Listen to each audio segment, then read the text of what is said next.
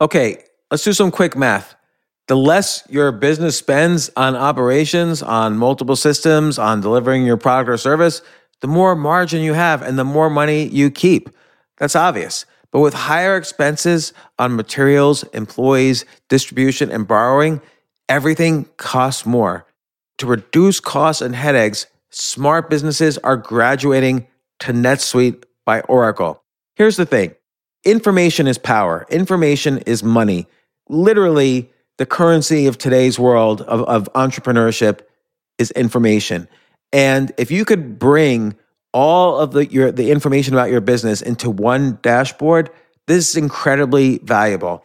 NetSuite is the #1 cloud financial system, bringing accounting, financial management, inventory, HR into one platform and one source of the truth about your business.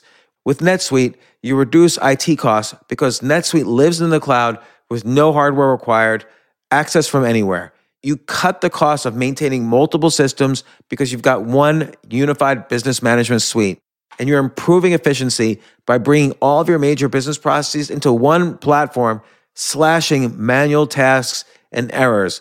This is so valuable. You just hit a button and you can see all the information about your business instead of having to call 5 different departments and get all these emails and put it all together and make sense of it. Over 37,000 companies have already made the move.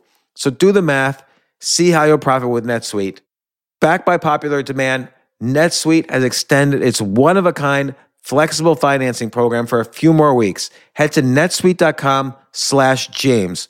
netsuite.com/James. netsuite.com/James.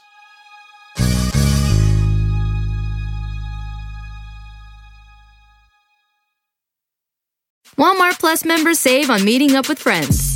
Save on having them over for dinner with free delivery with no hidden fees or markups. That's groceries, plus napkins, plus that vegetable chopper to make things a bit easier. Plus, members save on gas to go meet them in their neck of the woods. Plus, when you're ready for the ultimate sign of friendship, start a show together with your included Paramount Plus subscription. Walmart Plus members save on this plus so much more. Start a 30-day free trial at walmartplus.com. Paramount Plus Essential Plan only. Separate registration required. See Walmart Plus terms and conditions. This isn't your average business podcast, and he's not your average host. This is the James Altucher Show on the Choose Yourself Network. Today on the James Altucher Show. I had this experience early on where I would sort of say things offhandedly, and people would react and act on them. Is that because things come from the top down, and if you're anxious, then employees will be anxious? Yeah, your anxiety as the CEO of the company is just more powerful. It has bigger ripples. A big part of my job now is I've just started writing these quarterly emails. Like, hey, everyone, here's what's happening. I would notice that people would start to get anxious every couple of months. They're worried. Absence of information, people fill in a story. So I've had to become more intentional. Are you hiring?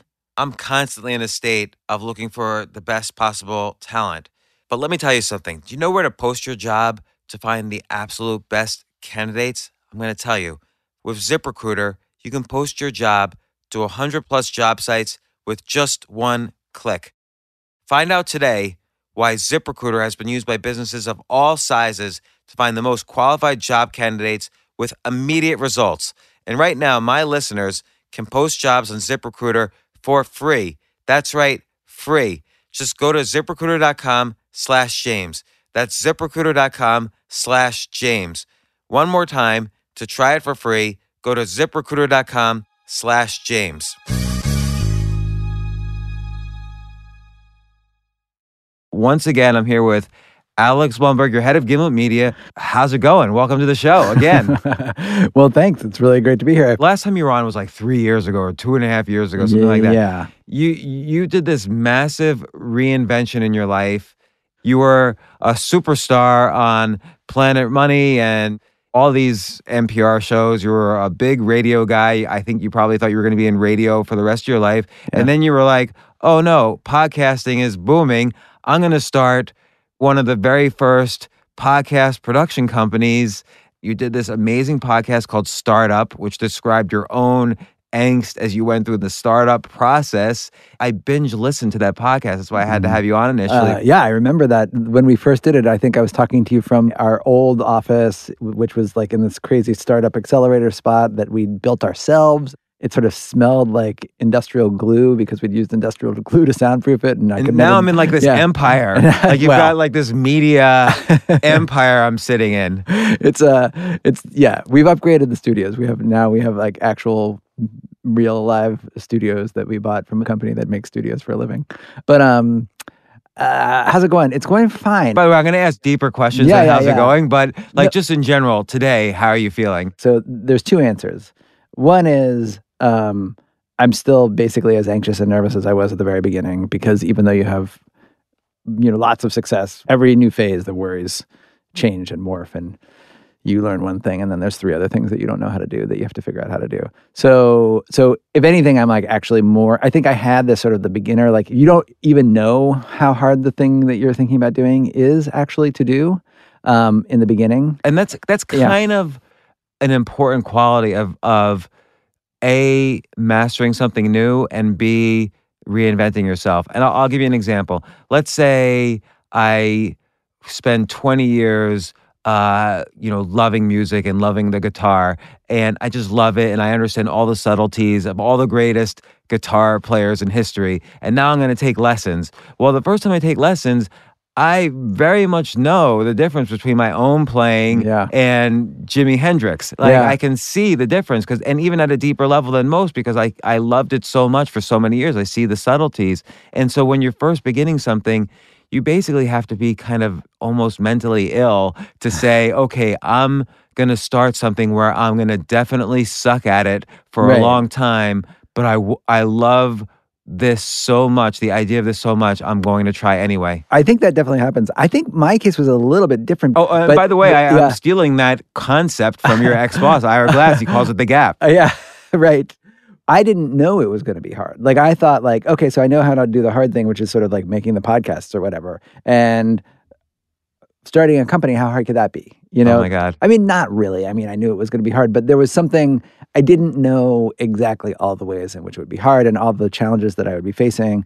And, just sort of like, there's just, that was the thing that was like surprising. And so you get into it and you're like, oh my God, this is hard and this is hard and this is hard, and people and managing people and culture and how do you get the culture right, and like having to let people go for the first time and all these other things that sort of happen as you're building a company. It's like shocking and weird. And so by the way, it never ends. It never ends. Yes. So I've run companies from startup to almost $1 billion in revenues, or helped run companies to that size. But the very first time I left my full-time safe media job, I worked for HBO, to do my first company, the very first day I was full-time at my company. I'd been starting on the side for almost a year or more, and then I left to do it full-time because we finally were big enough. And the first day we lost a big client, and I was like, damn, I just made the worst decision of my life and I can't go back on it. I cried the first day. It was so miserable. And by the way, I cried yesterday, 20 years later, because it never ends. The pain of being responsible for everything around you, it never ends. Yeah. And that's the sort of thing that has been dawning on me. It's like you're tending a garden. And if a garden needs water, then a company needs anxiety of the leader. Yeah, I mean, you need to be feeling these anxious feelings so that you know, okay, where are the trouble spots that I can tend to? Right, like an entrepreneur is not, I think as humans, or not as humans, I think in kind of modern America, modern self-help driven America, we're sort of trained to think that we need to always be on a path of rising happiness. Mm-hmm. But actually, in order to succeed, you need to kind of have those moments where, I just hit a stumbling block. Things are feeling bad inside of me now, and I have to figure out how to get back up. Like that has to happen by definition.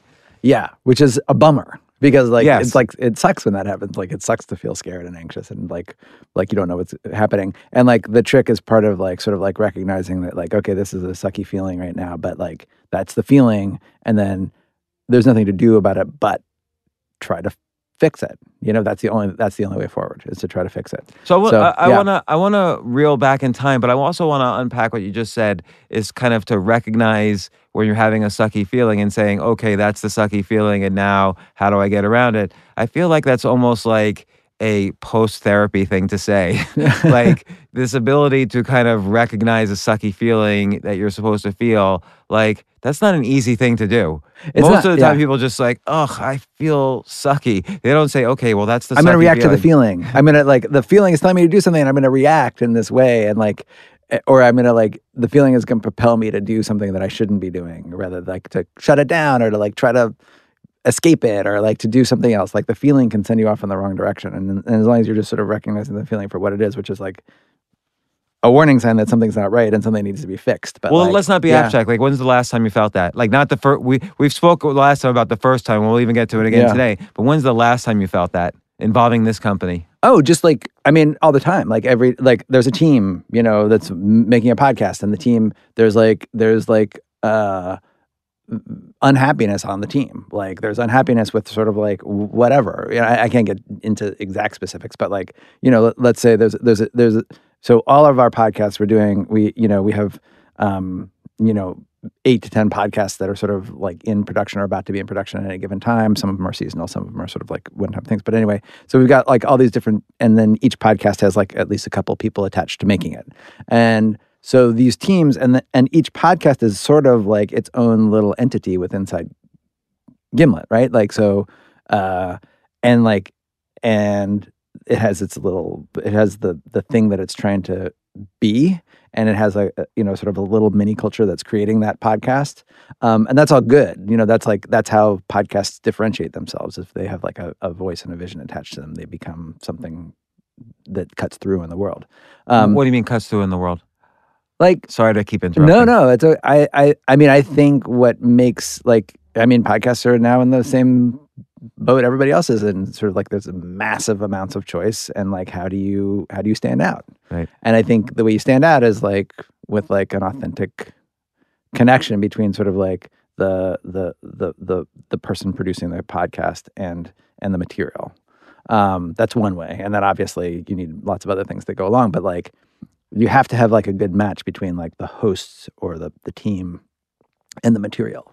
Okay. So you mentioned the words unhappiness and culture. Yeah. And those aren't often the first things brought up when people talk about what the problems in a business are as they're running it, because there's other things like lack of sales and or we didn't make the product well, or let's say those are the two most common. But I agree with you. I find when I'm talking to business partners, 90% of our conversations are about the psychology of people, whether it's customers or employees or partners or shareholders or investors. It's about, people don't realize how much of business is personal. Mm-hmm. People say, oh, it's not business, it's not personal, it's business.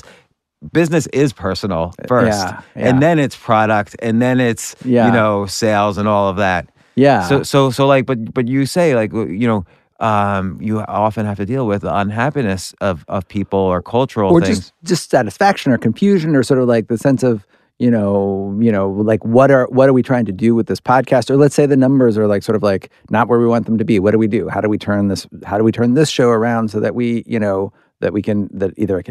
either I can get the numbers that we need to get, or how do we shut down the show because it's not performing the way we want to do it? And we've launched now a bunch of shows.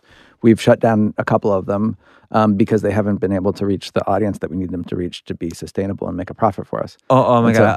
I want to ask you about all of this, and of course, obviously, it's an area that interests me a lot. We're on my podcast after all, and but I want to reel back a little bit. You were doing really well at Planet Money, a show that you started for NPR. Mm-hmm. You could have gone in a lot of different directions. You were at the arguably one of the best, radio places to be in the world, NPR. You were doing a popular show about a popular topic. You were the guy. You could have potentially pitched it as a TV show. You could have pitched it as into other outlets. You could have done books. You could have created a real name and brand for yourself. What made you decide to go this totally scary route? And I know it was scary because I listened to the first, episodes of Startup where you were talking about how scary it was. What made you decide to go into this route instead of going a route that a lot of other kind of radio personalities go? Well, I mean, to me, it was like a combination of things. One, it was sort of feeling like, well, it seems obvious that this is a route that this is something that needs to happen. Like it felt very clear from where I was sitting. It didn't, like the idea didn't feel risky. It felt like an idea that I was in a unique position to see, and so I just needed to act on. Why? Because I was just seeing it. I was seeing it all around. I was seeing it at Planet Money. I was seeing it at This American Life. You were seeing podcasting? I was seeing podcasting. I was working on a podcast that was just growing every year. The enthusiasm for it was growing every year.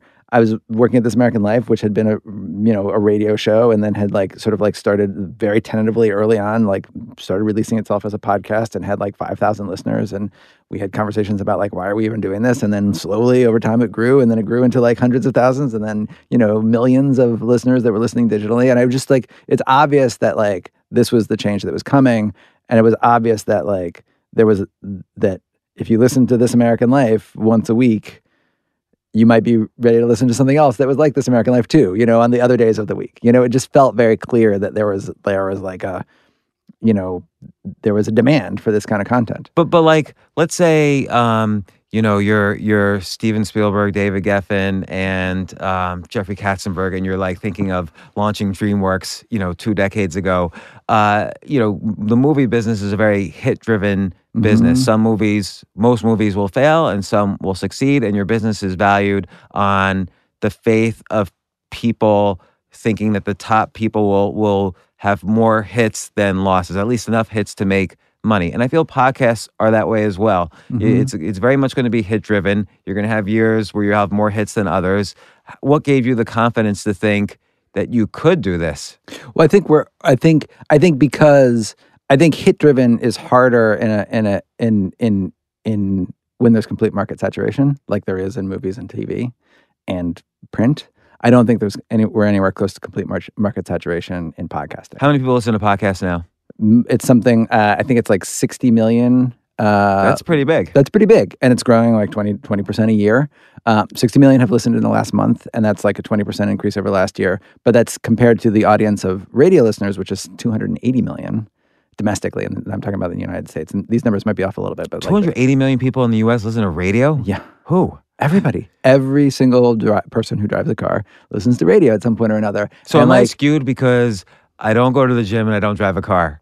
Like, does that kind of... Yes. Automatically, people in New York are like a little bit weird. And then if you happen to be a weird person in New York, which I hope you take it as a compliment that I put you in that category, then you're probably even skewing further away from the mainstream. I don't think... Did you ever have any illusions that you were part of the mainstream?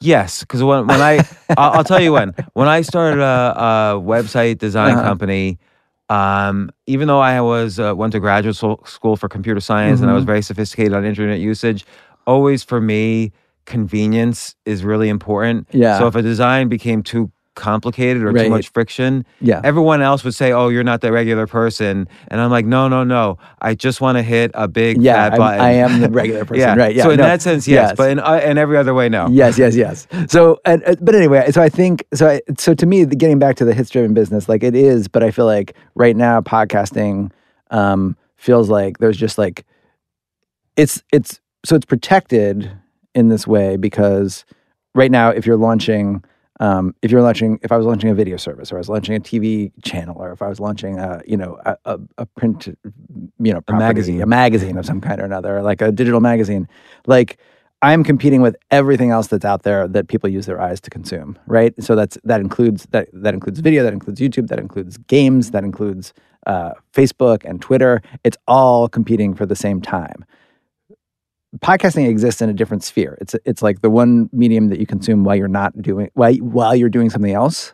So you can do it while you're commuting. You can do it while you're jogging. And in fact, a lot of people do that. You can do it while you're doing the dishes or cooking. And so a lot of people use it that way. And in that sense, because you can do it, because it's the one thing that you consume on your phone, but with your phone in your pocket, it's protected. It's basically podcasts and music are sort of the only things that are sort of like competing with each other. And music's big. I mean, lots of people listen to music. But like compared to everything else that's going after your eyeballs, there's fewer things going after your ears. So that's really interesting because sometimes I do listen to podcasts in lieu of, let's say, watching TV. Yeah.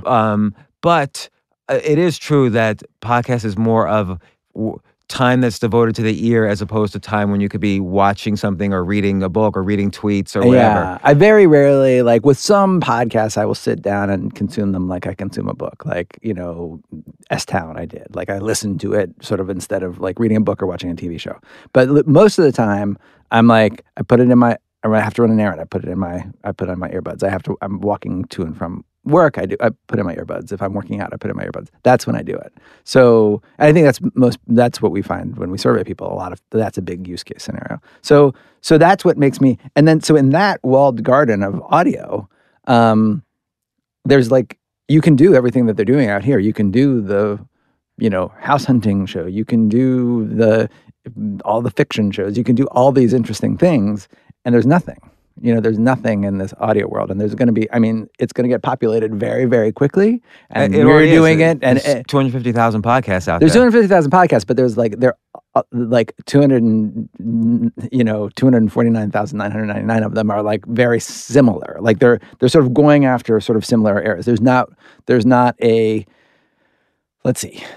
like a produced house hunting podcast, for example. Well, and I want to get into this. I also want to veer back and forth with your origin story and some kind of the psychological hurdles along the way. But I kind of think of, and tell me if you agree or disagree, I almost think there's this like ladder of quality in podcasts. There's the people who kind of talk on the phone or Skype, and there's very bad audio quality, and it's like a kind of bad interview show. They're not professional interviewers. They just kind of put together a podcast, which is fine. They have that right to do. And that's the great thing about podcasts is anyone can do it. Yeah. Then there's the next level where it's like in person, and we're doing a recording. And then there's like the next level where we're doing right now. The audio quality is going to be perfect because we're in a studio. And that's sort of like where I'm at with my podcast, which is fine. Like I bring on interesting guests and we tell stories and we, have a history and so on. And then there's the next level, which you do, where it's like not just full audio quality, but full production quality, where you're going to tell the arc of a story and there's many characters and there's a season and you're going to get through. And so I sort of feel at each level that you do is another order of magnitude of potential listeners. Do you agree with that? Yeah, I agree. And I would say that there's like a bunch of levels above just the one. So beyond what we're doing right now, the next level is simply taking what we're doing right now and editing it. And that you can do, and like you just edit out the boring parts, you edit out when you were at cough or whatever, you sort of like move things around. Story implies for me. Yeah. Exactly. And then, so like on top of, but then like even within the things that we're doing, we have like our heavier lifts and our lighter lifts, and something like Crime Town, which is a podcast that we have, which is about sort of like this sweeping sort of documentary about like corruption and organized crime in Providence, Rhode Island. And it's sort of like The Wire meets The Sopranos, except if it was all true. And it's like, and like the sound design, I mean, there's like special effects, there's like original music, it's like, it's edited, each episode is edited multiple times, we sort of play it through and then tweak and play it through and tweak. And it's like, that's like sort of like at the one end of the spectrum. And then there's other ones that are sort of like more like basically interview based, but like you throw on some music, you edit it, obviously. You have a couple like sort of like fun things that you do, but like what? So like, and those are sort of our more weekly shows. So like something like, we just launched a show called Every Little Thing, which is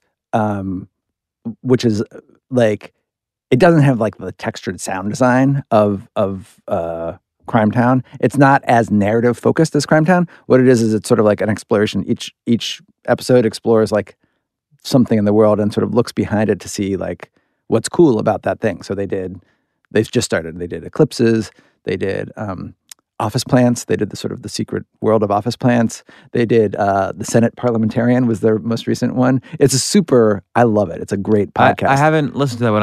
We just launched it. It just launched 3 weeks ago. And it goes right at that, like sort of like, I want to learn something while I'm on my commute. I want to learn something while I'm like sort of like working out or whatever. But so there you're competing like, let's say with Hardcore History. Stuff you should know. Malcolm like Gladwell's revision stuff. Like that sort of stuff, yeah. So do you compete with that? Yeah. And I feel like, so our theory about what kind of podcasts we want to launch is sort of like, if we're going to try to compete in a space that we know people are already listening, which is this sort of like, I guess, edification space. I want to learn something while I'm listening.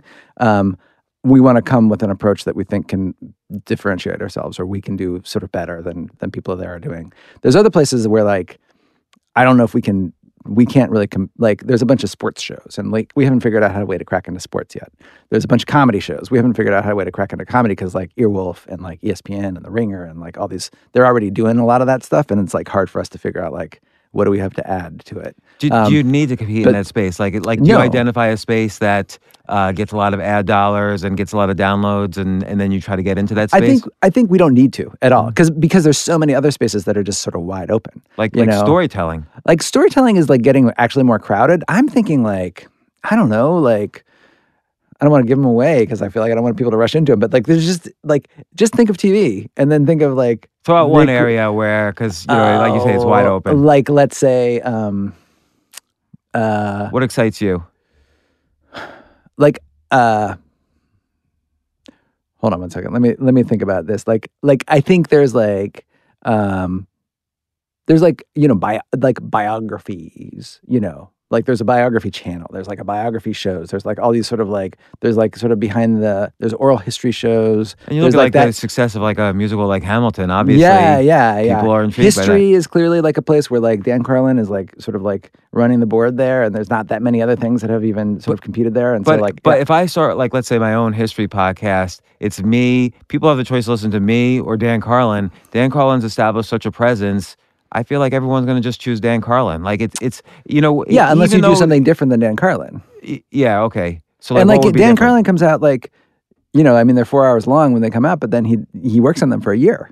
Okay. So you've got like a year, like between the Dan Carlin. Even if like they like Dan Carlin better than you, still have like a year where like they've listened to everything Dan Carlin's put out, and there's nothing else there, So let me ask like a totally naive question, and this is related not just to podcasts, but I think about this when I give like a speech or a public talk. So one of my favorite TV shows is Louis, which is the Louis C.K.'s kind of version of Seinfeld or whatever. It's 22 minutes and it's incredibly entertaining. Yeah. And entertaining in every way. There's comedians on it. There's a dark story. There's a great arc. There's an intro-show arc. And that's 22 minutes. Or a podcast is an hour of two people talking, and we're clearly not as entertaining as Louis C.K. I mean, maybe you are. I'm not as entertaining. No. Well, nobody is. So Louis C.K. isn't if he's just talking unedited for like an hour and a half. Yeah. So why are we competing with Louis? I mean, you're saying we're not because it's audio time versus someone's video time. That's what I'm saying. I think also like we're doing a different thing. Like I think podcasting. What podcasting does is it allows you to not be alone during your commute or during these like weird pockets. There's like 2.5 hours during the day when you're not doing anything specific. You're sort of like errand time. It's like when you're cooking, doing your laundry, mowing the lawn. You're doing all these things where you're sort of where you're alone. You don't really have access to media. And like, what about audiobooks? Audiobooks, exactly. That's another thing that people are doing in this time. So it's audiobooks, music, and podcasts. And do podcasts compete with audiobooks? Absolutely. So you have to be better than an audiobook. You have to be better than an audiobook. You have to be better than, and then you have to be sort of like and then sometimes people are just going to want to listen to music. There's nothing you can do about that. But like, I think but what they want, I think where podcasts compete with audiobooks is that what people get out of a podcast are three things. They get companionship. They get to hang out with somebody who feels like a friend. And that's real. I have that when I listen to podcasts. You have it, I'm sure. Like people have it when they listen to you and I. We feel like a friend to the people who are listening right now. And that's legitimate because I think we are actually saying true things to each other the way we would, to friends. So like, I feel like that's a legitimate feeling. They learn things or they're told a story. I think those are the three categories that people listen to podcasting for. And I think if you're doing one or two of those things well, then if you're fun to hang out with, or you're telling a really good story, or you're like actually helping people learn something or understand something, that's a valid use case for. Or if you're doing all three. And if you're doing all three, then that's when you get big numbers. And so I think the shows that do all three, like This American Life, like Reply All, I think one of our shows does all three. Like it's fun to hang out with them. You're learning something. They're telling you a story. That's great. And like we've seen when we can do that, we get big audiences. I want to get to your kind of personal motivations for, again, you were at a great place. You were at NPR This American Life and then Planet Money. You could have gone in many directions. Starting a business is really hard. Yeah. But there's, of course, there's kind of this artificial motivating factor, which is money at the end of it. But there's another factor, like you continue to do something you loved, but in a different way, which is to tell stories without a boss. So, like I used to write for newspapers, and sometimes you'd write something, and they say, well, look, you can't say exactly this. Now I write just whatever I want, and that feels a lot better. I never had I was never like one of those people. I was always a pretty fine organization person. Like I worked in organizations my whole life. I did this when I was 47, right? So it took me a long time. Which is inspirational to people. Like, it's a long time of I was very much you had every bad habit in the book. I was like, yes, exactly.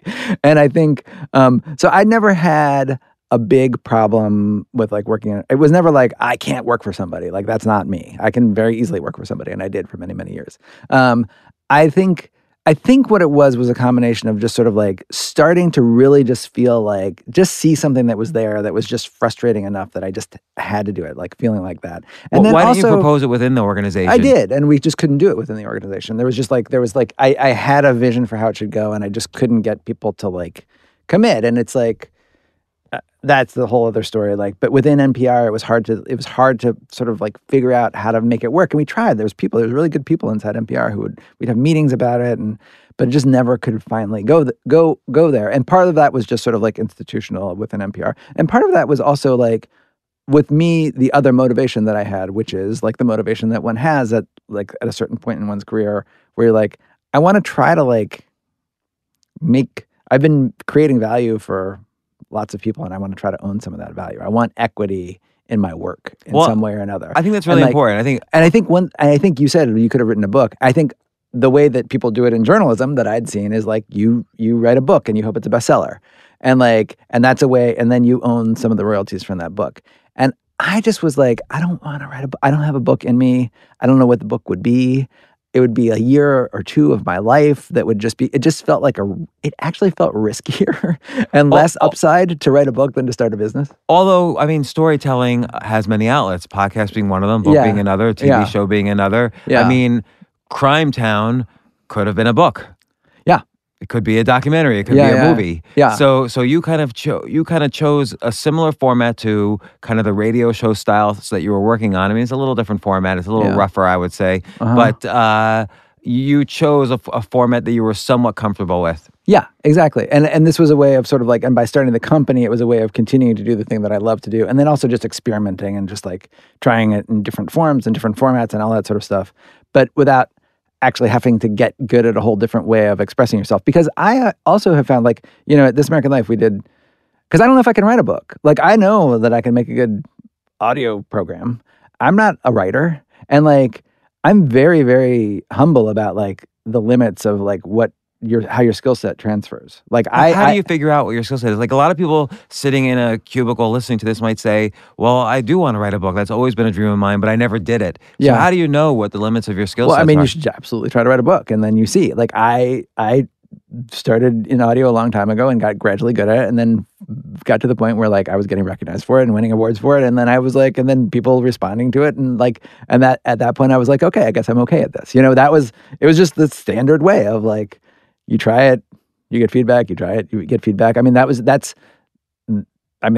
how you know. So if people like it. There's a couple of push-pull things But to go from there to that doesn't mean that I would have the same success if I wrote a book.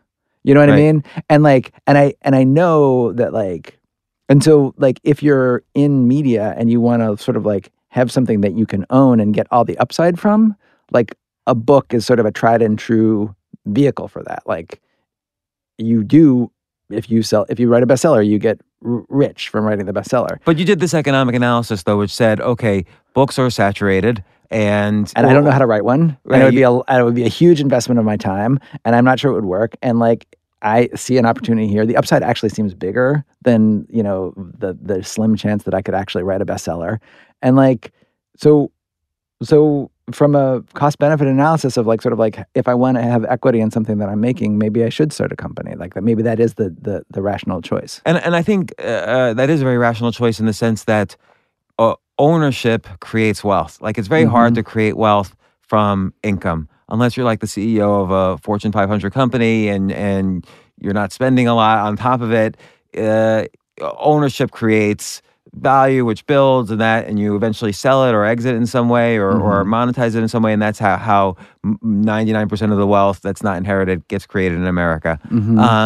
But when a couple of things that are very interesting that are sort of push-pull. You said you were an organization man, but you were 47. That's usually, people often use as an excuse, oh, I'm too old to start something new. And 47 is not old. I'm 49. You're a young man compared to me. But well, I'm older than that now, so I'm older than you right now. So anyway, yeah, but... Oh, okay. Yeah. How old are you right now? I'm 50. I started the company when I was 47. We're the same grade. What year were you born? 66. Oh, 66. I'm 68. So you were a grade ahead of me. Yeah. 2 grades. But, so there's this push-pull of like, okay, I'm an organization man. I can be happy here forever. But I also feel the need. I think everybody feels the need every few years. And I sort of feel like it's every 5-6 years. Everyone feels the need to reinvent. And maybe that happened to you. Like maybe you did This American Life, then you started Planet Money, then you started this. Before that, you were like a school teacher, right? Yeah. Like how did you go from school teacher to radio? I was like, I think that's true. I wanted to reinvent myself. And so like, I got an internship at a magazine, at Harper's Starting from Magazine. scratch? Yeah, starting from scratch. And then I came back from that and I wrote a little bit and and then this was in the late 90s. And then I had basically an administrative position at This American Life in the very beginning when it was just sort of like a year or two old. And that's how I sort of got my entree into radio. And that must have been a great combination of almost like an apprenticeship at This American Life. Like, what do you feel you learned from Ira Glass, who's one of the great storytellers of all time? Oh, everything. I mean, everything I know. I mean, that was like really, I mean, I can't say enough about like how he kicked off this whole thing, right? Like he invented the podcast before the podcast was a thing. The technology existed for the podcast. But he created like his style of storytelling. But he also created on-demand listening. And I think what's that mean? So what that means is like, there's two ways of listening. There's like passive listening, and there's an investor, Jeremy Liu, which is sort of like I've heard him talk about this. So I'm sort of like Lightspeed Ventures. Yeah, Lightspeed Ventures. He's in Snapchat. Maybe? He was in Snapchat. Yeah. It was a famous story of how he got in Snapchat. But this is like his idea. But that there's passive listening, which is sort of like what most radio was for a long time, which is something that you can turn on, and what most television viewing was for a long time, which is something that you turn on, and then when it's on, you watch it, and then you turn it off and you go to sleep or you get to your destination or whatever. And it's just like you listen because it's on when you turn on the button. And then there's on-demand listening, which is sort of like something where you choose to listen to it. For many years before podcasting, we lived in a purely sort of passive listening world in talk radio.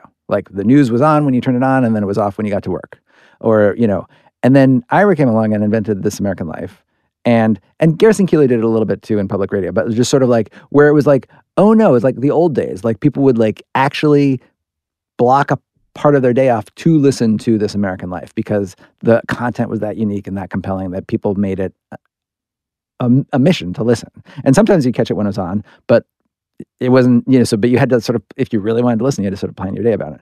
And like he made his whole thing from the very beginning was make the content compelling enough that people will do that. And how because we don't have another value proposition at This American Life. We're not giving you the news of the day. We're not like necessarily like, we're not playing you with a song you want to hear. The only reason you want to listen to us is because we're telling you like a really compelling story. And so we have to make it really good. And how would he do that?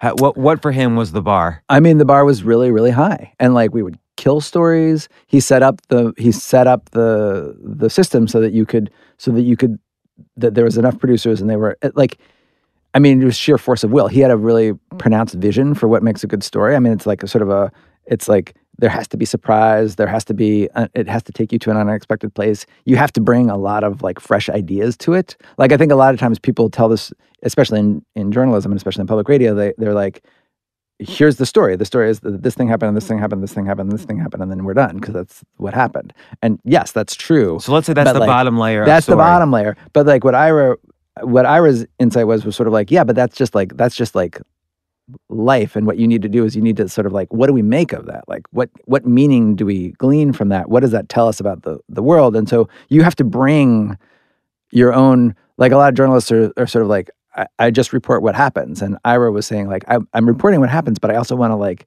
give you some context, give you an original thought, like, give you an interesting metaphor. Like, what's happening here is sort of like what happens over here in a thing that you haven't thought about, you know? I wanna just interrupt and say, this is not only important for telling a story in a podcast, this is kind of important for everything. Yeah. Like, if I give a talk, or even write an email, I kind of need that skill set. I can't just say, well, this happened, Yeah. and that's the email, because then the email will be boring, or the talk will be boring, or the podcast will be boring, or the TV show will be boring, or the book will be boring. Yeah. So let's say the second layer is the first event creates a problem for somebody, and then the second event maybe either creates a new problem as they try to solve the first problem. So that's like a second layer. Yeah. What's like other layers? Like what? Because Ira Glass is clearly the master of it, and you learn from the master. And given that this is important for more than just podcasting, this skill set, teach me some other things about those layers. Well, there's a couple things. Like, I mean, so basically something new has to happen every 30 to 60 seconds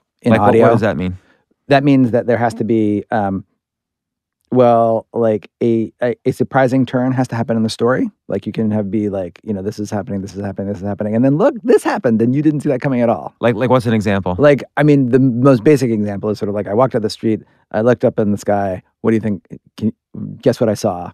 And then if I say a cloud, that's a boring story. And if I say a UFO, okay, UFO, new information. Now, what happened then? Right? Every 30 seconds. Every 30 seconds, there has to be a UFO. That's incredible. And the UFO can be, it doesn't have to be a UFO, obviously. Like, that's too much to expect. But the UFO can be, I looked up inside, I saw a cloud, and it made me think about this memory that I hadn't thought of since I was a kid.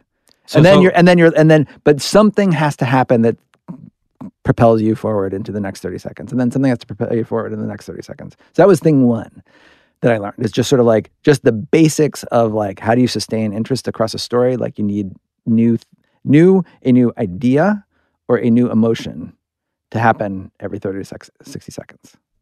Or a joke. A joke will work too.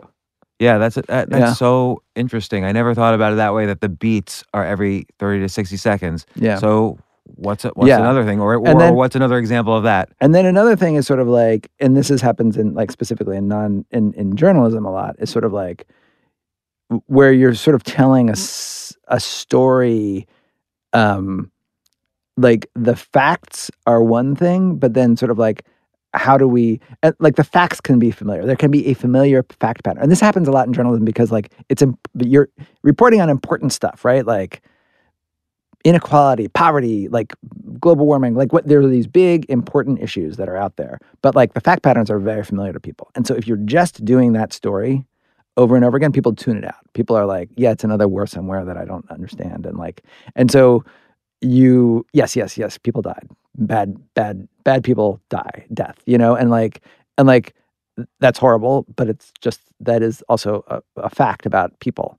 And so, and there's a whole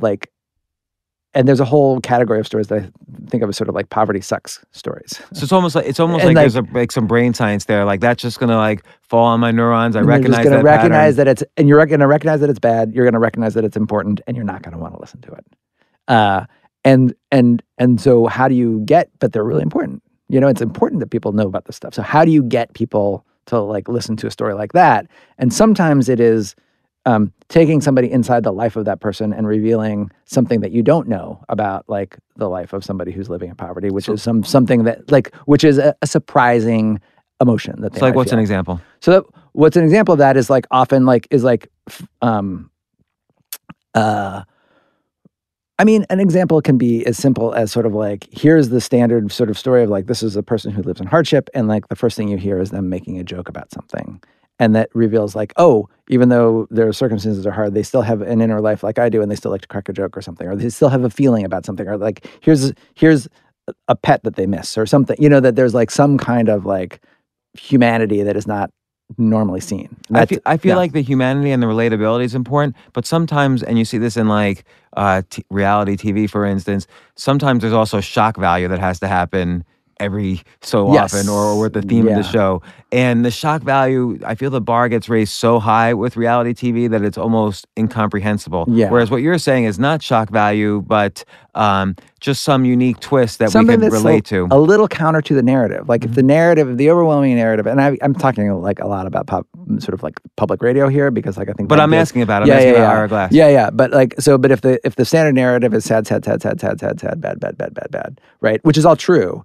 But then like within the sad, can we show something that's not just sad, but is like unexpected or interesting, or like here's like a glimpse of this person that is sort of like that is like outside of that standard narrative. The minute you do that, that's good. Well, if you could, what's the best example that you could, if you remember any?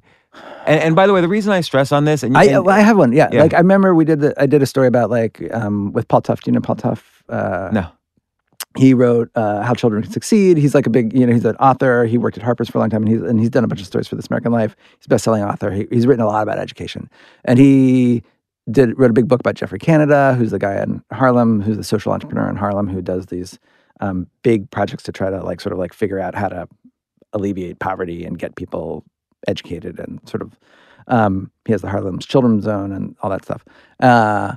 And I think he won a MacArthur. And like we did a story, and we follow, and one of his programs is a thing called Baby College, which is sort of like he was like, there's all this science that like middle class parents are getting about how to raise their kids, and like how you have to read to your kid, and how like nurturing is important, and all this stuff that like middle class parents are getting that like none of the parents in my community are getting. Like that's just not reaching them. Like none of the science is reaching them, and so he sets up this thing called Baby College, which like is just like a that's sort of like run from people within the community to help just propagate those lessons to parents in Harlem. So it's this thing called Baby College. We do the story. We're talking to this one woman, and then there's just this thing where she's like just saying like how she wants something more for her kid or something like that, and it's sort of like, and then we asked, like I remember we asked her like what was the idea that gave you that there was something more out there? And she was like, oh, it's the Cosby Show. I remember watching the Cosby Show and like just seeing that house and seeing that family and like feeling like, oh, that's what I want in my life. Even though I didn't have any examples of it in my contemporaries around me, I remember thinking like, oh, that was the first time I thought that could be mine. And it was just and it was like such the theory of the Cosby Show, right? So much about like what Bill Cosby said he was doing. Now Cosby is a dangerous example at this point. Yeah, different issue, but like that, and it was just sort of like she described like what it was like seeing that house and that family, and just sort of like applying it to her own life in this way, and it was just like an interesting, sort of like very universal detail, Right, and there's a lot of different directions where you can go from there, like metaphors and so on, and how she modeled her family life after this TV fictional family, and how it kind of brought her to this baby college moment or whatever. But the reason I stress it, there's two directions I'm going to go from here. One is, and I don't know if you agree or not, but I do think that this type of standing out and, discovering the beats of what you're going to say and how you can make one of those beats or every few beats unique is important. Again, if you're even just writing a memo to your boss, or if you're pitching a business, or if there's so many different applications of what you're saying right now. But the other is the biggest question I would have about you as an investor before you started this company is, do you have what it takes to create more hits like This American Life and Planet Money, and B, the second question, which we'll get to later, which I won't get to yet. But so what other Ira Glass-like things did you learn for storytelling? Yeah, and hold on a minute, because I think we might have overstayed our welcome in this studio. Hold on one second, because we're under a lot of studio pressure. So hold on. Okay, so she extended it till 2. Hold on one second. You might have to here. Are you? Hold on. You don't edit right now. This poses a problem. Are you gonna? No, I edit. Oh, okay, good. So then I'll let it roll then. Okay, hold on one second. I might keep this going anyway like this. Yeah, okay. I like podcasts that are rough. Hey, you guys need to get in. Nathan, who's editing this, keep this in. This is part of how podcast businesses run. Things happen. Schedules get messed up. Let's stop to take a quick break. We'll be right back.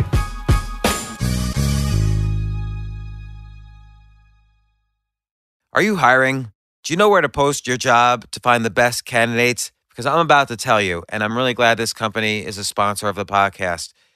With ZipRecruiter, you can post your job to 100 plus job sites with just one click. It used to be you'd go to this site, then this site, then this site. Now you post everything on ZipRecruiter. It sends it out to all the job sites. It brings back all the data and all the applicants to one dashboard so you could screen, test, check out all the candidates in just one spot. And this is why they're different. In fact, over 80% of jobs posted on ZipRecruiter get a qualified candidate in just 24 hours. No juggling emails or calls to the office. Simply screen, rate, and manage candidates all in one place with ZipRecruiter's easy-to-use dashboard. Find out today why ZipRecruiter has been used by businesses of all sizes to find the most qualified job candidates with immediate results. And right now, my listeners can post jobs on ZipRecruiter for free. That's right, free. Just go to ZipRecruiter.com/James. That's ZipRecruiter.com/James. One more time to try it for free. And I hope you just try it just once. Go to ZipRecruiter.com/James.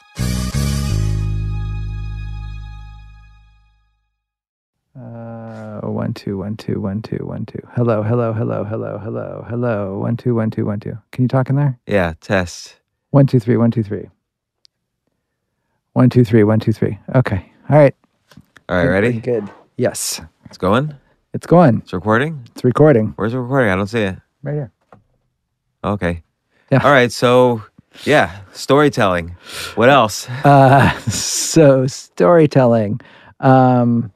Because let me ask you a question. Like this, I'm interrupting myself, but I feel like podcasts, no matter how much they claim to be either educational or illuminating about some topic, it's really the entertainment business. You have to tell a story no matter what. Even if it's an interview like this, there has to be an arc of a story. No matter what, there has to be a story. Yeah. No, and I think that's what, I mean, that was like basically like, I feel like This American Life was sort of like a narrative boot camp in that way. We were just trying to like, because like, it's something I've realized a lot of things about This American Life since leaving and starting this company. And because I think when I was there, I was like, okay, well, there's the right way to do things and then there's everything else. And so like what we need to do, like I have learned these tricks of narrative audio and I've learned what works and I just have to apply that everywhere.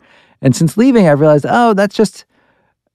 that's true. There are tricks that like I have learned and I can talk about those. But also, This American Life really was super reliant on those tricks because This American Life was trying to do something that is really hard to do, which I only now am realizing, which is like, it is a show without boundary. So every episode, you're starting from scratch.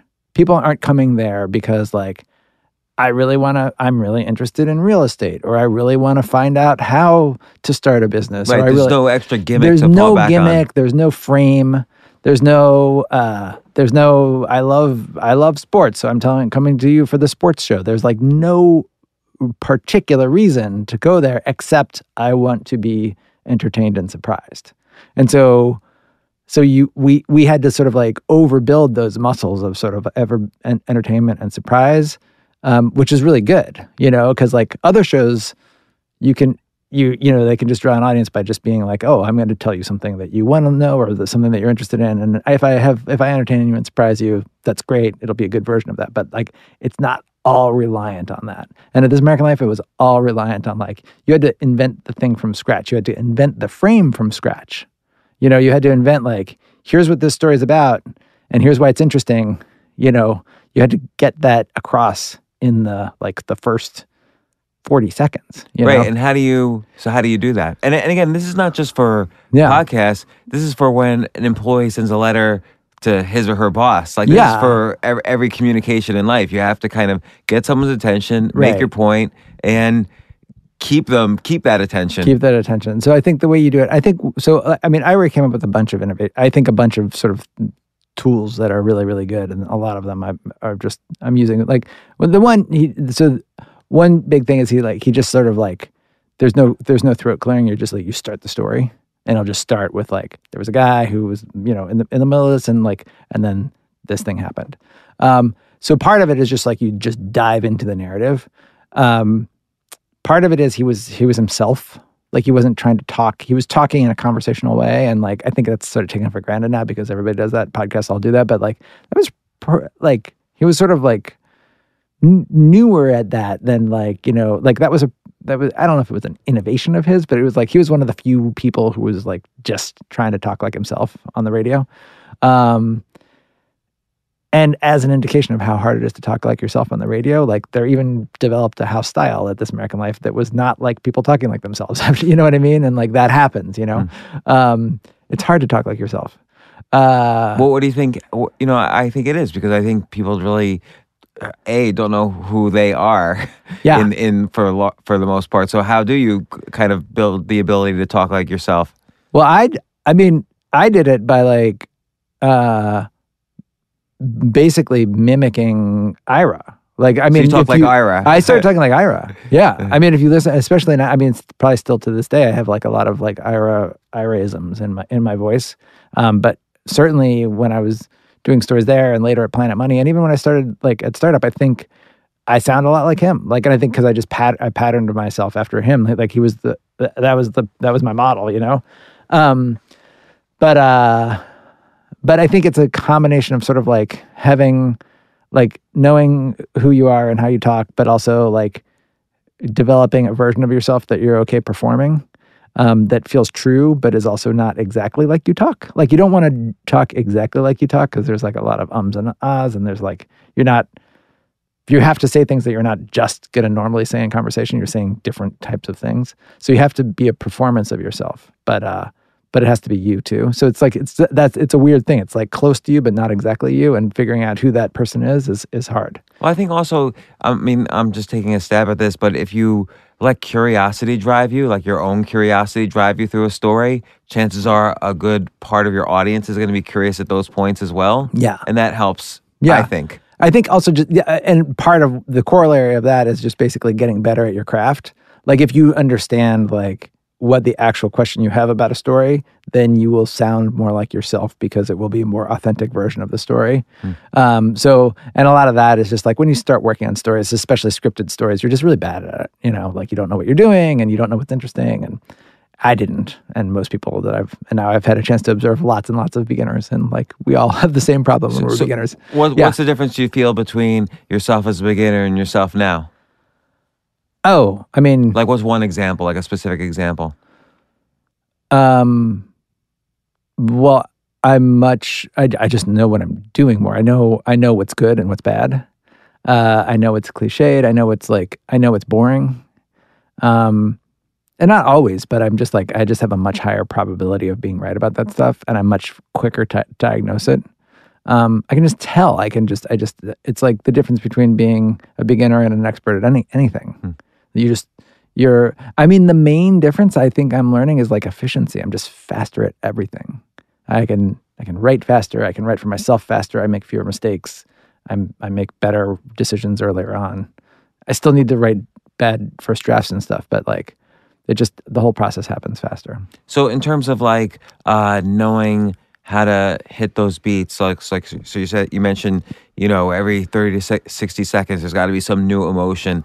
He's got to sort of get you kind of, enmeshed in the story in the first 40 seconds. What are some of the ways you keep people going through the story? Yeah, so you basically have to understand what audio is good at. So audio is really good at narrative. So a narrative is like really, really simple. It's a sequence of events that arrives at some unexpected turn. And it is simple as like, if I say to you, hey, James, yesterday I was walking to work, and as I was walking to work, I passed the street, and as I looked down the street, like those are 3 sentences. You desperately want to know what happened when I looked down the street. There's just the alchemy of putting those 3 sequences of actions together. You are now ready to hear what the next thing was. And like that's part of audio. Like it's just sort of like if you can just tell 3 things in order, people want to listen to the 4th thing. If I say to you, I looked down the street and I saw a car, you're like, okay, that's not a good story. If I say to you, I looked down the street and I saw something amazing, you know, a man with the head of a bird, you know, then okay, you're like into that story. And so but the first part, like the sequence of actions, it's surprisingly rare that people even know that part, that people even know that like you need to begin your story at a beginning, and it needs to have like some steps in it. And I think if you listen to a lot of people will be like, they'll say like, when I was working and like, I was, they'll have some sort of like pretty pivotal thing that happened to them. Like, I used to be a hog butcher, but then I became, when I was a hog butcher, I was like, I killed a lot of hogs, but then I became a vegetarian. And you're like, okay, that's a great story. And you told it like crap. Because I need to know the sequence of events. I need to know, like, wait, what was the day that how did that happen? Like, what happened? And so people will say, either people will give a bunch of a bunch of actions. They'll be like, I walked out of my house, I looked down the street, I saw a car, then I saw another car, and then I saw a blue car, and then I looked up in the sky and I saw a cloud. And then that's the story of a 4-year-old. It's all actions, no point, right? Or people will tell you just the point and they will leave out the sequence of actions. And what you want is you want them both together. So that's a big part of it. It's just sort of like the shape of a story. And so now obviously now you're producing all these different podcasts, so you're basically looking for that story and the building blocks of compelling narrative, of compelling audio. The building block is a story. And the building block is like a sequence of events that arrives at a point. So given that media now is so dense, also a story. I mean, you have, we talked about the difference between video and audio consumption of stories, but in general now, there's so many places I can go for my story and my entertainment consumption. Where's the bar? Like, how do you know something's interesting enough to say, okay, I want to make a podcast about this. I want to tell this story. Well, I think that's so when it was this American Life, we were sort of alone doing that. And so like, but like, so the bar is sort of like, so these are the building blocks, right? Sequence of action, some sort of like punchline. The bar is sort of like, what's the punchline? And how interesting are the sequence of actions? Like me walking down the street, looking down the street, seeing cars, that's not interesting. Those details aren't interesting. The punchline's not interesting. So then the bar is sort of like, okay, how compelling are the details?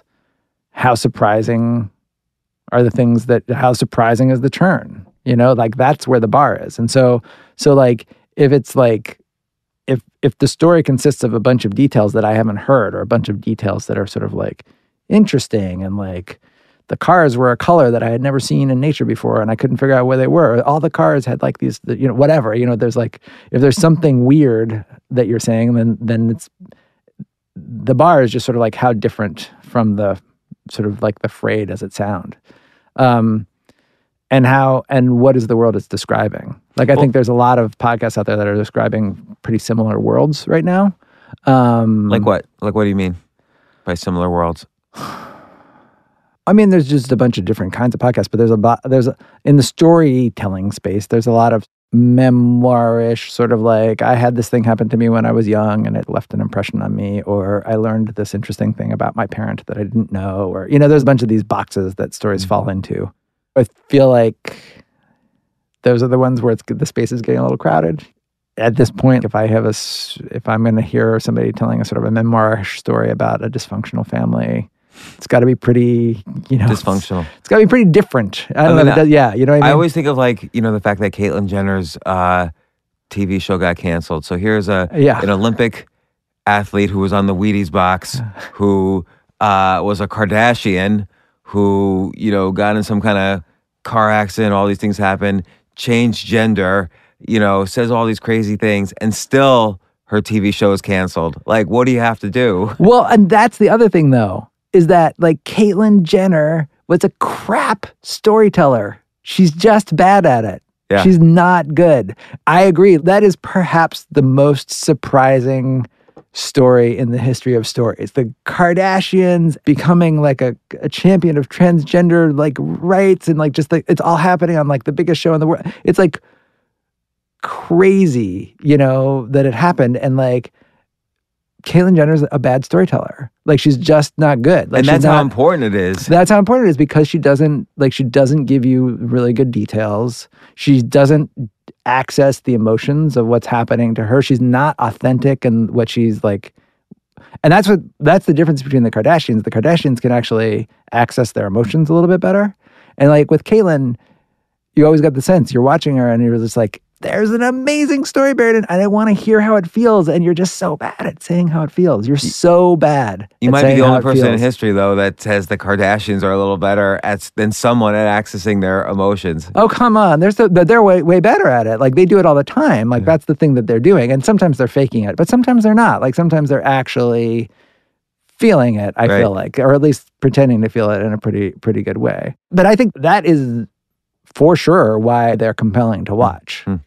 Chloe's real. Like, she's sort of real, and like she's absolutely completely fake. But like, there's a real part to her that when you watch it, you're like, oh yeah, there's some real part to you. When you say, I had this feeling about this thing, at least I trust that you know what a feeling is about a thing. So alongside of this, your story has changed so drastically in the past 2 years since we last spoke. Then you were pitching around, this idea of a podcast production company, Gimlet, which has now become Gimlet.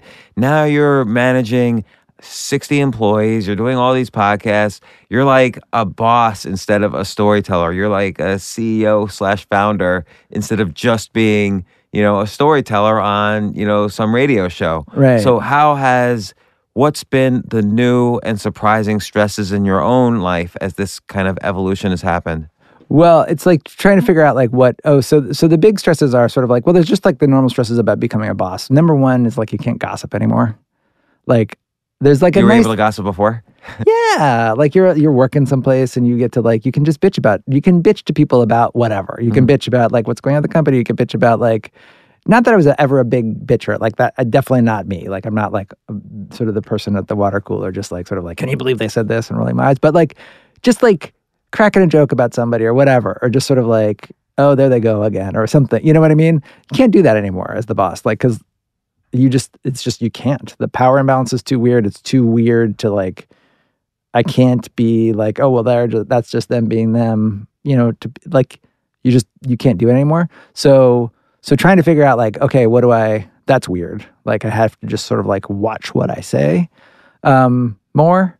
I also just can't leak my anxiety in a general way. Like, I have to be, not that I have to like bullshit about it, but I also just can't like, I can't be as expressive about it. Is that because things come from the top down, and if you're anxious, then employees will be anxious? Yeah, and like your anxiety as the CEO of the company is just more powerful. It has bigger ripples, like than your anxiety as like, a producer somewhere. If I'm worried about like, when I was at This American Life, if I was worried about like, I'm worried about like this decision that Ira's making, like I can share that with people and people aren't freaked out. If Ira came down and was like, I'm worried about like, man, I'm really worried about like, we're going to have enough money next year. Like, then everyone's if I say that to like Julie, my colleague, then that's one thing. But if Ira says it, then everybody's like, what? Are they not going to have enough money? It's like scary, And so, and so like, you don't want to like, so like, I just have to realize like, there's certain worries that are totally normal to have and aren't like, doesn't mean anything about like the actual fate of the company, but like that if I express them, they will be taken much more seriously. I had this experience early on where I would sort of say things offhandedly and people would react and act on them in a way that I thought I was just thinking out loud. The other thing is that like, it's also a big difference between, let's say 10, 15 employees and 60.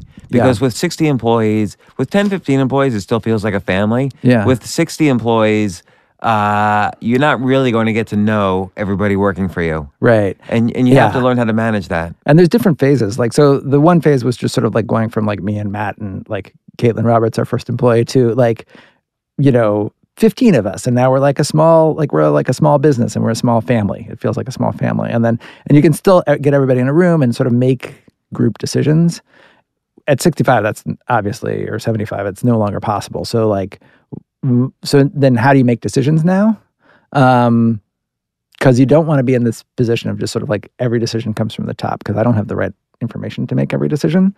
So you have to set up a process to like figure out who's making the decision and how are they making it.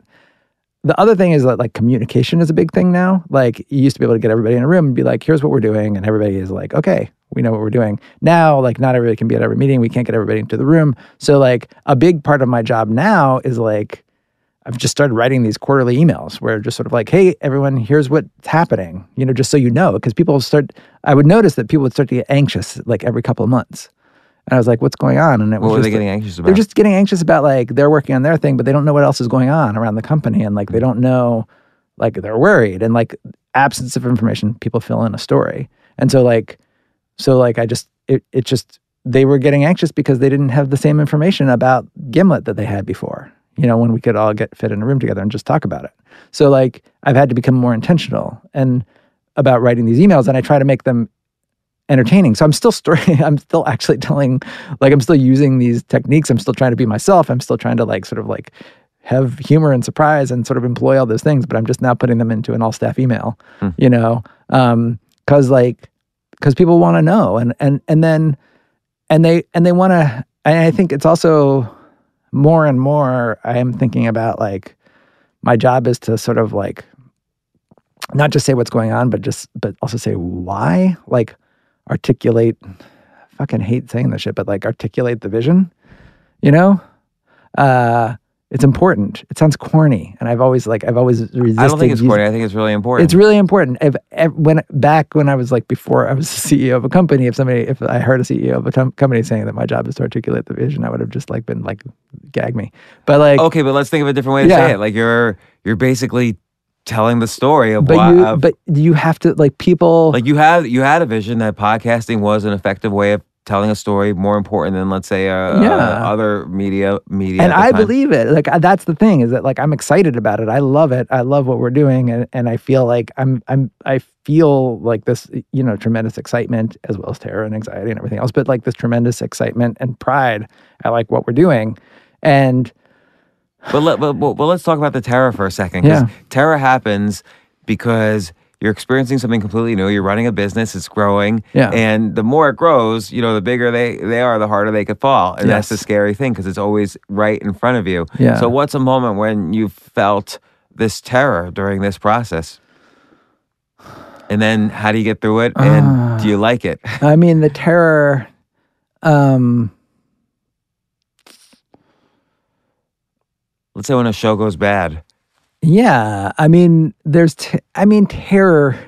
It's like terror is like, terror is probably too strong a word, but very pit in the stomach sort of anxiety about stuff. Like I feel on a somewhat regular basis, and it's usually around, is this show not going to work? And if it's not going to work, what does that mean? And does that mean, and like basically the anxiety comes out of sort of like extrapolating from one detail to like sort of the entire future. So you start thinking like, okay, like the show, it's like the show's not working, or people aren't listening to the show, or like the show we cannot produce sustainably at all. Like we've spent all this money making the show that we will never make money on, and so like, that was a big mistake or something, and then it'll be, so then there's sort of like, there's the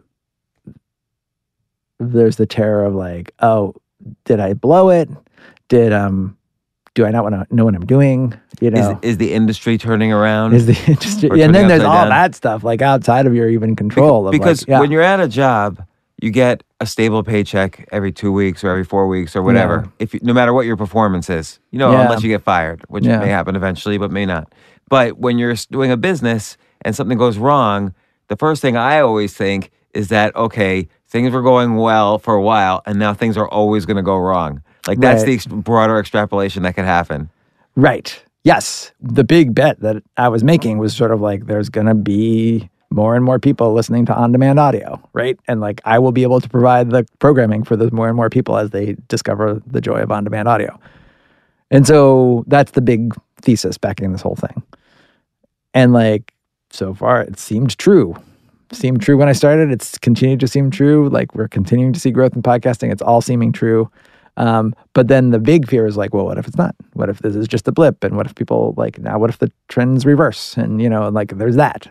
But that's one where it's just sort of like, it's so far outside of your control that like, it's hard to know what to do about that. And it doesn't even feel like worth worrying about really. Or you could say though, okay, let the podcast growth is growing, but podcasts the supply of them are growing even faster. Yeah. So demand for any one individual podcast could start to go down. And that is certainly happening. Like I feel like that's very much a worry. Like is the pie going to grow? Happened with TV. It happens in every medium. Yeah, absolutely. Like, again, I've been saying we're early, we're good. And so like, I feel good. If the same thing happens here that happens in TV, we've already established a sort of a big, nice beachhead, you know? You're like the HBO. Yeah, we got here, you know? It's not just podcasting, it's Gimlet. Yeah.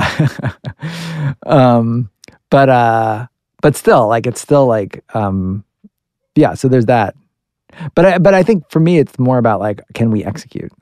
What about personally though? Like in terms of obviously with even though your job was very demanding before, and I'm sure it took you through all sorts of hours. Now it's 24 hours a day. Yeah. So running a company, you can never leave your company. It never leaves your head. So how does that? How do you deal with that in terms of like your personal life? Was it unexpected how all consuming it would be?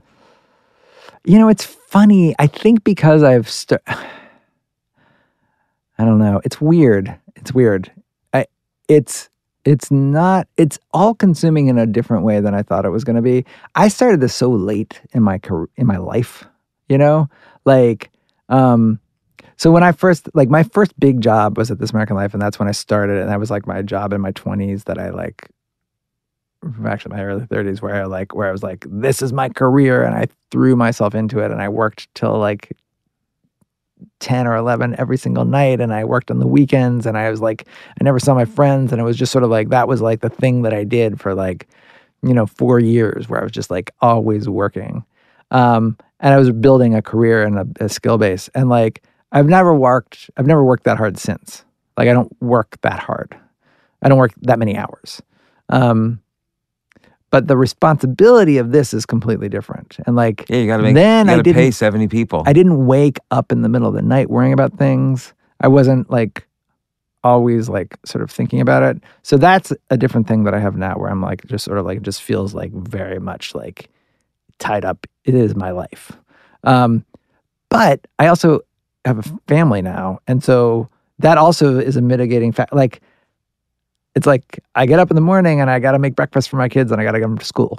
And there's just like, there's no, like and they're going to be asking me questions and I'm going to have to answer them, And so there's no, so in a weird way, that's nice. Like I get up in the morning and I could be worried about all sorts of things that are happening at the company, but then there's like this period of like an hour and a half or something where I'm just sort of like, I'm on duty getting them dressed and stuff, and like it clears my mind in a nice way. So like so there's like these hard islands where like where the anxiety doesn't even really intrude because like I've just got like these like little weirdos like asking me, like in my face all the time in a way. But does it ever like muddy the waters in the sense that, oh my gosh, if this doesn't work out, then these little kids, their future is in question? I mean, yeah, but I mean, I don't mean to scare you. No, I mean, like, yeah, of course it does. But like, I don't know. I don't feel like, in terms of like, the many ways you can be fucked as a person in the world, like, the way I would be fucked if this didn't work out is like, I'm still pretty fine. Like I'd probably find another job. They'd probably be employable, like, I'm not worried. I'm less worried about like, I mean, it would be a bummer. Like I could, like, if it works out well, like my kids will be set up, for life. And if it doesn't work out, then my kids will have to like take out student loans, So yeah, so that's a bummer. But like, no, I'm more worried about like the people here, I think, in terms of like who I really worry about. Like, I feel like my kids will be fine. Well, so let's talk about that. How does someone here impress you? How do they, given that now you're building up almost, I don't want to say a corporate hierarchy, but you have to be with 70, 75 employees. How does someone kind of stand out? What do you look for? Oh, yeah, we're definitely building up a corporate hierarchy. We have to. Like, that was another thing that I learned. I was like very against hierarchy. I was like, it's flat and we're all flat. And then like people don't like that. People want to know who's my boss. And especially when like skill level isn't flat. There are beginners. There are very, very clearly like people who know what they're doing when it comes to building a story on audio, and people who are just starting to know what they're doing. And like the people who are just starting to know what they're doing, it's really, really like if they don't want to feel like they're in charge. You know what I mean? That's a really dislocating feeling for somebody who's like, that, because everybody feels like an imposter. And then if you are actually taking the person who already feels like an imposter and who actually would be an imposter, like, they don't have the skills that they need to like run a team or something, and put them in a position where they feel like they have to run the team, it's like really like people want that hierarchy. That was the thing that I realized. And so how does somebody... we have a system now where everybody has a boss. Like we're very, very firm. Like everybody knows like who their boss is. And, we're getting to the point where everybody knows what they're supposed to be doing a good job. That's come a lot later, but like we're getting there. And we're not there completely. Like there's still definitely pockets of the company where it's like a little unclear what you're supposed to be doing a good job. To stand out, I mean, I think it's hard. Like it's not like you want to like... So the hard numbers in podcasting are audience. So like if you make a show that lots of people listen to, that's one surefire way. But like there's so much more than just that. For people who are sort of like are in the editorial roles here, like we want people who can sort of who can work well with lots of different people and can sort of like lead them. Can be like a good leader. And that, obviously sometimes people have to learn that skill. Like what are the skills of leadership? Again, and I'm asking like really broad questions. But I feel like this is like that and mission are these two words that I use all the time that it just always struck me as just like such corporate bullshit, and now it's like all I think about. But I think that's because though maybe 95% of the time that people do write about these things, it is sort of BS. Yeah. And yet they are core concepts of running a business. Incredibly important because like that's the thing about scaling. That is the hardest thing to scale is leadership. And like you can't as you like I could run a team. I ran, sort of like I was the boss at Planet Money. And that was a team of like whatever, from, 6, 8 people. And I was the editor and I like figured out how to run that team and it was fun. And I knew what I was doing and that was fine. I can't be the boss of 65 people. So we need other bosses. And like those other bosses have to be really good at running their 6 and 8 people teams. And they have to like have a good set of skills. And what that means is they have to be like, I think good leadership is like leadership where you're sort of inspiring people to want to follow you. And you're not like compelling them. Like you're supporting them and you're making them better and you're inspiring them. And I think that's what good leadership is. And it's really rare. It's really rare to find the people with the right mix of sort of temperament and skill set and desire. And by the way, it's not just that the boss inspires the employee. The employee stands out by inspiring their coworkers or their boss or whatever. Yeah. Like that's how people stand out. Yeah. So what's like an inspirational tool? And I think you touched upon it before, but I'm curious what you see as what's an inspirational tool people have that they can use. I mean, from a leadership perspective, like people who are in leadership positions, I think people, well, I think being good at their jobs is like helpful. Like I think people want that. I think, and I think listening is really important. Like I think to me, if you're good at your job and you listen to where people are, and then you can sort of like listen first and then sort of like make a decision based on sort of like the feedback you've gotten from the various people, and then like that decision resonates with people, I feel like you're halfway there. Like that's a big part of what you need to do, is to like, because then people feel comfortable with your leadership. They feel like, okay, you've heard them, and then if you make the decision, you make it pretty firmly. They feel like they can trust you with the decision. And if you have demonstrated that you're pretty good at your job, then they feel like they can trust you that you're going to make the product better. And then beyond that, I think people who make it feel fun. to be doing the work, who have like, who, and I think that comes from like enjoying it yourself. So I think a good leader is somebody who's like, is excited about the thing we're making and can like sort of share that excitement as well. So there's some element of authenticity. Yeah. You mentioned resonating with the people that they're communicating with. I think that calls back to your point about the other cliched word, which is vision. Yeah. Like if you all buy, like let's say you're running Crime Town. Yeah. You're buying into this vision that this is an important story and an exciting story to tell. So if somebody says, well, we're at this plot point where we're not sure how to continue, if you suggest an exciting next step because you're curious and you're fun and it feels authentic to you and everybody says, oh yeah, that's exciting, then it is resonating with the people. Yeah, I think the other thing is sort of like, is also just like not being afraid to not know.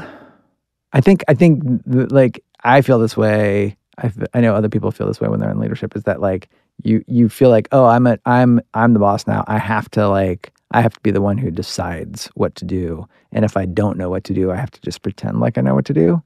And I think sometimes that's right. Like every once in a while, you've just got to be like, we need a decision here. And like, there's time pressure and I don't have all the answers, but I just have to make a decision. So I'm going to make a decision. But oftentimes, like, I found it's better if I don't know, like, it's better and people will respect me more if I just keep on asking questions to try to figure it out rather than feeling like pressured to make the decision. That actually works in your favor.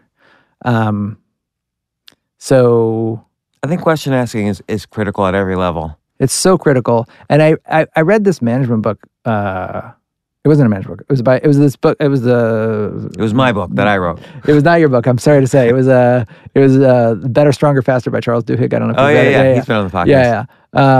But he has this thing about Google, and he was like talking about like teams and like why some teams were always like how you get productivity out of great teams. And he was sort of looking across at the research, and like it was really confusing because like all these different teams had such different ways of doing it, and like they all were functioning, and like there didn't really seem to be anything in common with like some had sort of like very, very rule-bound leaders who the teams respected, and some had like really loosey-goosey leaders who the teams respected, and some had like weird mixtures of everything. But the thing that seemed like most of them had in common was that like everybody who was at the meeting got heard from, which I have found to be really true. And now I've taken that to heart, and I try to make sure that every meeting I'm in, I try to get everybody to like talk at least once. And I think it's a simple thing, but people want to be heard. And like a lot of times they have a good idea. And I feel like everybody has had this experience of like being a smart, functional person inside an organization where you're not the boss, you're not the beginner, you know what you're doing. And like you can feel in your guts when management's making a mistake. And what do you do then? And you don't, and like sometimes you don't have anything to do because you don't have, I felt that all the time at this American Life. Like, that's a mistake. But I don't know, whatever. It's not that big a deal, and it's like, it's Ira's show or whatever. You know, I would feel that. And like sometimes I would go and talk to him about it, and sometimes it was like, for whatever reason, or it wasn't just at Ira, sometimes it was like, I felt this way at other places all the time. Like, and there was no way to go and share your feedback with the people who you knew were making the mistake. So I think about that all the time, and I want to try to design like, and so like a lot of times the person who, a reason for being silent at a meeting sometimes is that like, you're like, this is a mistake, but you're like, well, everybody else seems pretty committed to it, so I'm not going to say anything. And a lot of times, like when you just get that last person to talk, they'll say something that's like completely different than what the meeting, and it's like exposing a gigantic blind spot that was just happening all around you, you know? So it's really, really helpful. I found it's like one of the best things I've read in a book. Just like make sure everybody at the meeting talks at least once. So I want to, because I'm obviously doing a podcast as well, I really want your opinion on just tactically, where's podcast heading? Like, is it going to be in every car? Like, what do you see as the next horizons on the future? Well, I mean, there's a bunch of things. I think we're in a transition right now of how we consume podcasts. I think it's going, and it will continue to go from like sort of like a thing that like people download to their phones and listen and subscribe to a thing that they listen more a la carte. What do you mean by a la carte? Like I think in the early days of podcasting, you would subscribe to a podcast, and then every podcast that would come down your feed, you would listen to, and there wasn't as many to choose from, and so like that was easier. And I think podcasts like. I got used to that, sort of like assuming that like we were in a feed and like everything that we put out would go to somebody's phone and they would listen to it. I think that is not necessarily true. Now that there's more podcasts, I think people are like sort of like, does this topic interest me? I'm going to listen to this one. I'm not going to listen to that one. So it's not like they're going to listen to every episode of like Startup or Reply All. They're going to listen to some. And we're starting to see that in the data a little bit. Like it's like lumpier than it used to be. It used to be pretty much like there wasn't that much variation. And I think we're starting to see more and more variation now between certain episodes. Streaming, people are going to start streaming more than like downloading. And I don't know what the delivery mechanism is going to be. Like we've got the Google Home, we've got Amazon Echo, we've got like connected cars. So right now the primary delivery mechanism is the phone. It'll continue to be over the phone, but it's going to also come in different ways now as these other technologies and platforms come on board. So that's going to be a thing that's happening. Is it going to, what's the future of radio? Like in the car, on the dashboard, will podcasts replace or be equal to radio? I think so. I mean, I think it'll be like, yeah, I think so. It would, I don't know if it'll be called, yeah, I think it would be like, it'll be like, yeah, I think it'll be podcasts on the dashboard along with live radio. Sort of the same way there's like on demand, sort of like the same way there's like when you're on a flight, there's like satellite TV and there's like the on demand programming and you can choose. I think, and then formally, programmatically, I think there's like an explosion about to happen in podcasting. Like, I think for right now, it's a lot of chat shows, it's a lot of interview shows, it's a lot of like, and I think that's going to start to like, I think they're going to get a little bit more produced. I think they're going to like start entering a bunch of different categories. I think there's going to be new genres of podcasting that come along. Like, what do you mean? What would be a new genre? Reality shows. I bet you there'll be reality podcasts. Startup, the first season of Startup was essentially a reality show. Yeah. You know? I'm seeing like some game show podcasts. Game show podcasts are out there.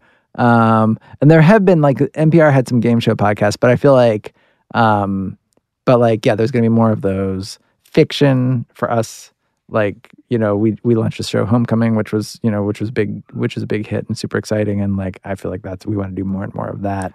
I honestly, like, I'm not a consumer of that type of audio content. I sort of feel like if I'm going to listen to fiction on audio, I'll just get an audio book of a good novel. Yeah, you can. But I feel like, and like a great fictional podcast could resemble a good novel as much as it resembles a good TV show. Like, I think, you know, as like we've now been involved in trying to make them, and like you need a narrator because you don't have a camera.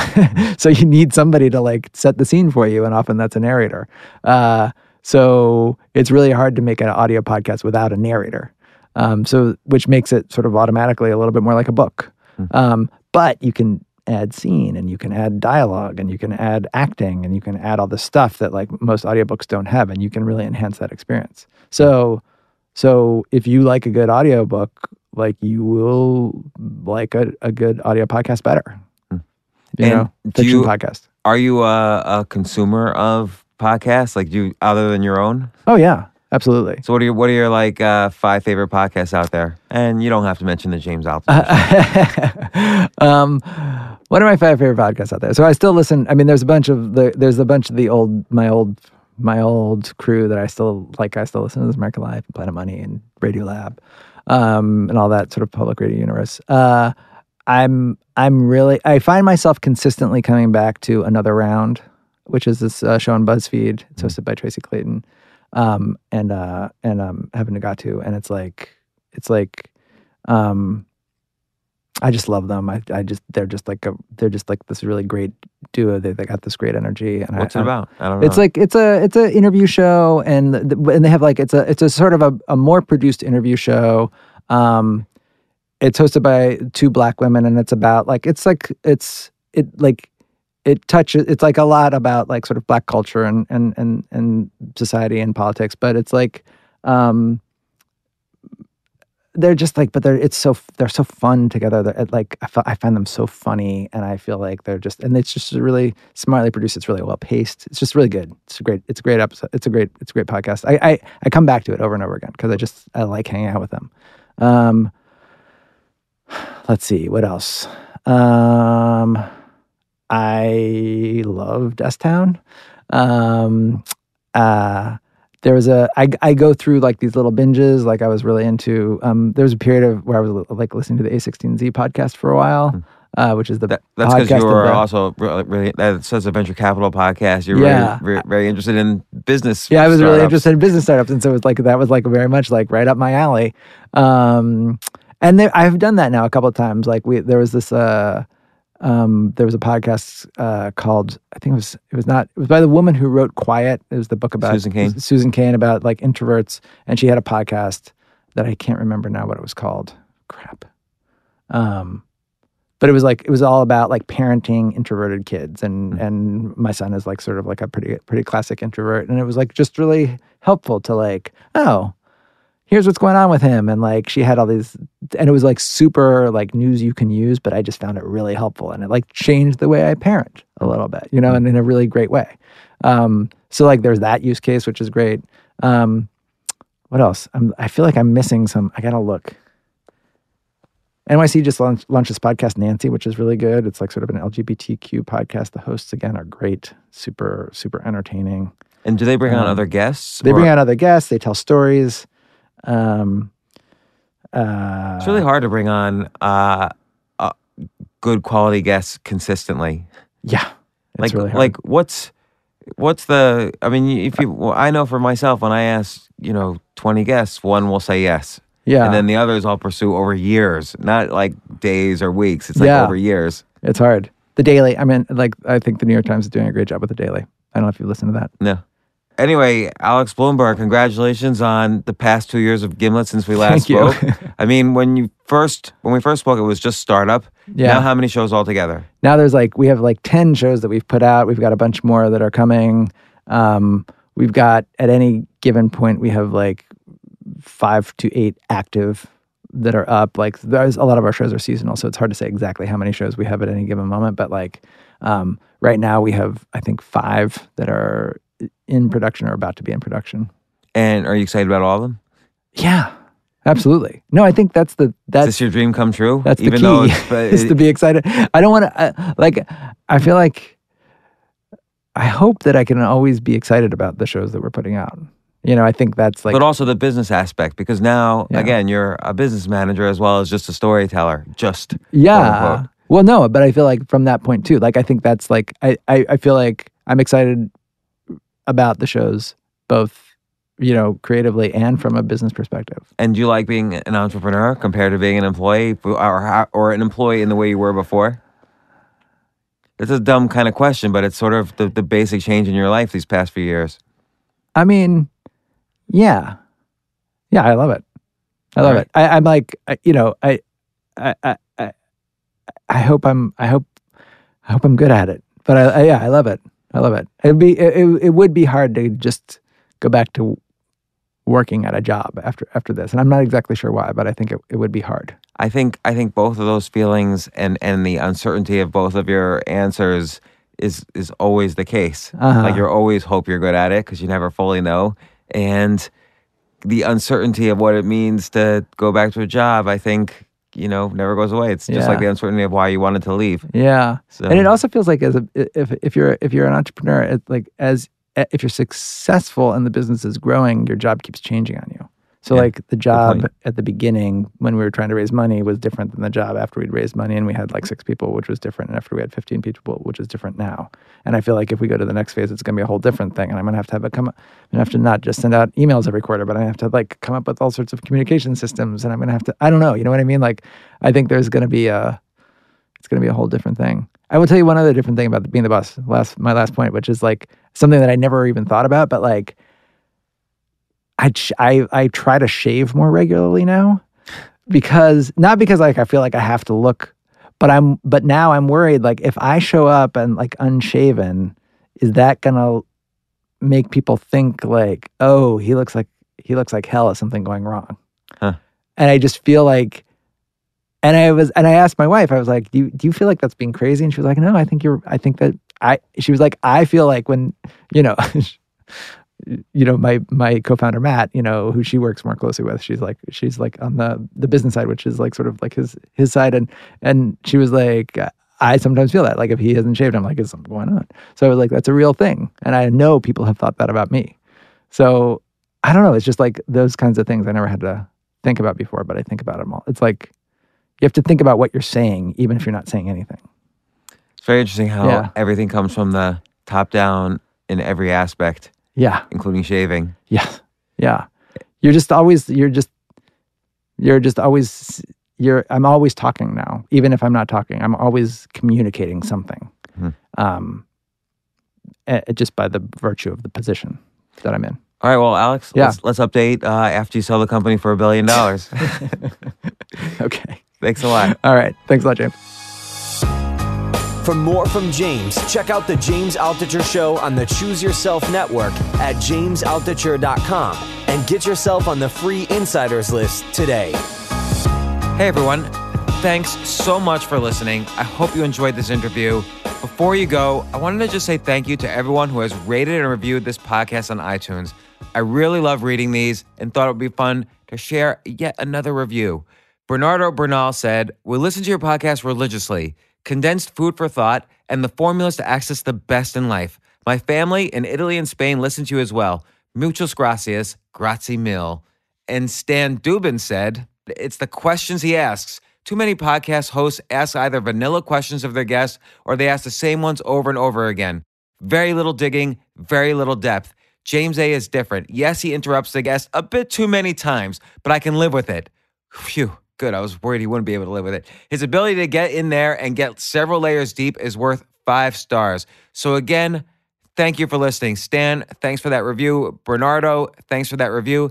Anna Scheinman, Andrew Rohn, the Unicorn Queen, Soul Surf Recovery, and every other person out there who is listening and sharing. I really, really can't thank you enough for your ongoing support and reviews. Thanks. Sometimes it takes a different approach to help you unlock your true potential. With Capella University's game-changing FlexPath learning format, you gain relevant skills you can apply to your career right away. Earn your degree from an accredited university and be confident in the quality of your education. Imagine your future differently at capella.edu. Capella University is accredited by the Higher Learning Commission. Learn more at capella.edu/accreditation.